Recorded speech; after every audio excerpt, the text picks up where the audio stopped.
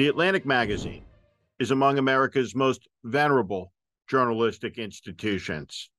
It is a serious, sober journal that chronicles our events, our democracy, and it has, since the heights of the most dangerous era in American history, the American Civil War, a sectional war between American regions, fought over the issue of slavery.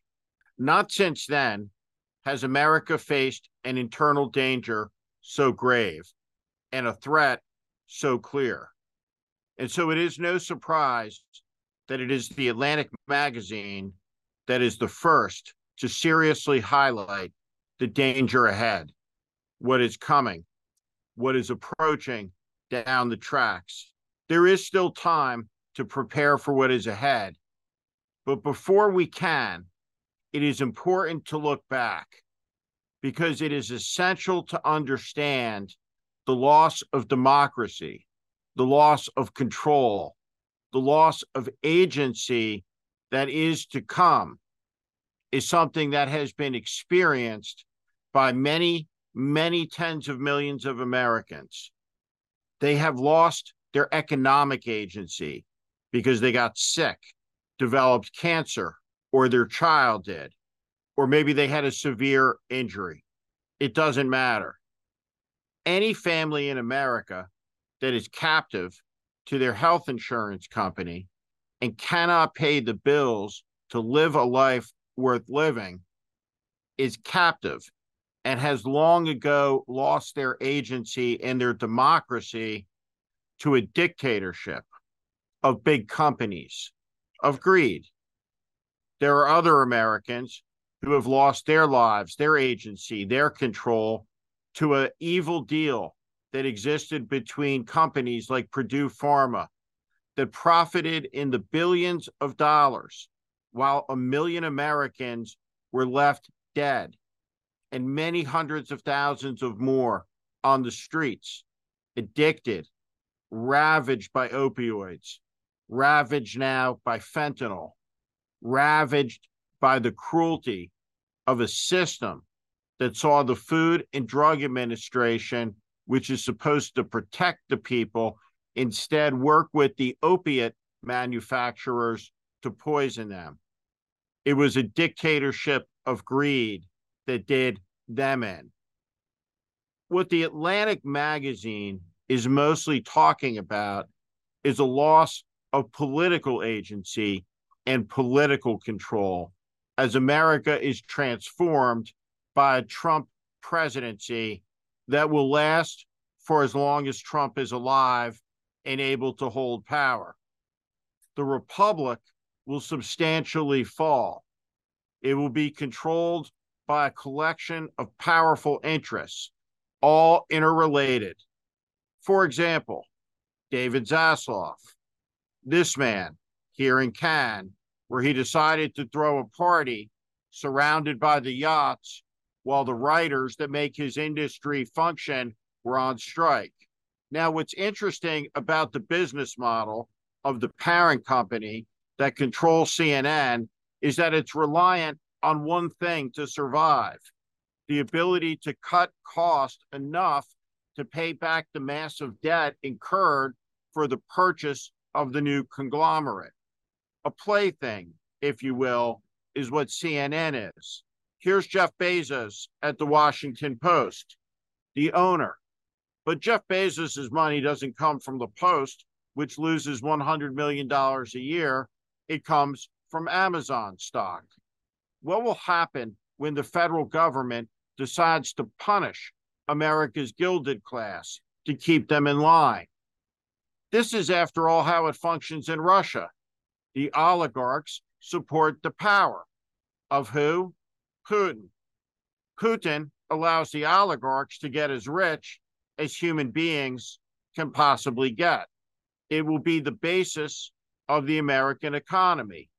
Nobody will step out of line, particularly with a vindictive, punitive president who asserts control and power through the levers of government in a way that has never been seen.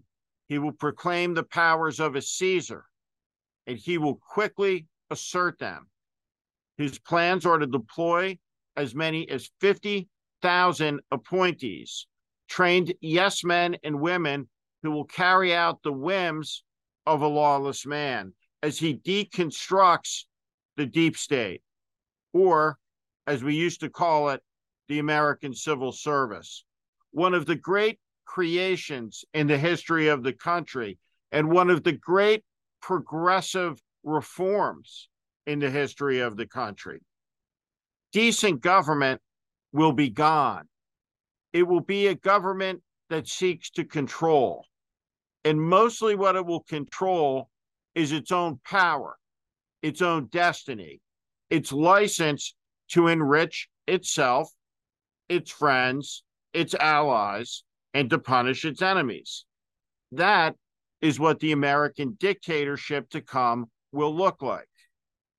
How is it that the American people, on the eve of the 250th anniversary of the independence of the country, are prepared to dismiss their agency, to give away their democracy, their choice, their ability to control their affairs to a new royalty, to a new type of tyranny? Why would they do it? They would do it because most of those Americans feel like they lost their agency and their control to a different set of dictators a long time ago. And what Donald Trump represents for them as a philosopher of fuck youism is angry retribution towards the American power class that could not see, that could not hear when 1 million Americans lost their lives to addiction caused by the collusion between the opioid companies and the federal government, who was indifferent and blind to the suffering of the people who weren't in the big cities and whose lives were somehow deemed less than. So unworthy, in fact, they just weren't covered at all. Well, now, the American people, in their anger and their rage and their discontent, are letting it be known that they've had enough. And there is an absence of any articulation towards better, towards the future. But before we can talk about what is to come and the defiance that is necessary to resist it, to sustain a resistance throughout it, is to remember an important moment. The very first thing that happened in the Trump administration was something that was always of great consequence. Sean Spicer is the spokesperson for the government of the United States. The press secretary is the president's chief spokesperson. And he came out and he said to a global audience, like an American Baghdad Bob, that a crowd size that was clearly smaller was in fact larger than the one that was clearly bigger. It was a moment of absurdity. It was not a lie to avoid embarrassment. It was a lie of authority that demanded submission of agency, of intellectual sovereignty, of personal democracy. It required the listener to make a deal. You could be part of a community, but it required a basic submission. You could check out of deciding what is real and what is not, what is true and what is false, what is up and down, what is left or right. The leader would decide it for you. He would decide everything. He would tell you what's true or not. What the leader said was reality, was in fact reality. So when it came to pass that he lost an election upon which the whole of American civilization is built, his adherents went along because they had been trained like dogs on leashes over a long period to be controlled, to be easily manipulated. They long ago gave away their control and agency when they said that crowd size that was smaller was in fact larger. And so on and on it went. Over 30,000 times as president, Donald Trump lied, and the news media was overwhelmed by it when they were not complicit with it, making billions in a cynical partnership. And so it has come to pass that we stand at the edge of profound loss in America, a great loss of political control, the inevitable result of a system that has allowed the politicians to pick their voters. And now they will have the control that they want to do as they wish for no purpose of greater union, no higher moral purpose aimed at perfecting the union, but instead to pursue the cause of self-interest and greed at the expense of the greatest idea in all of human history, which is Americanism. The notion that ordinary people have the capacity to govern themselves, that there is no such thing as a divine right of kings.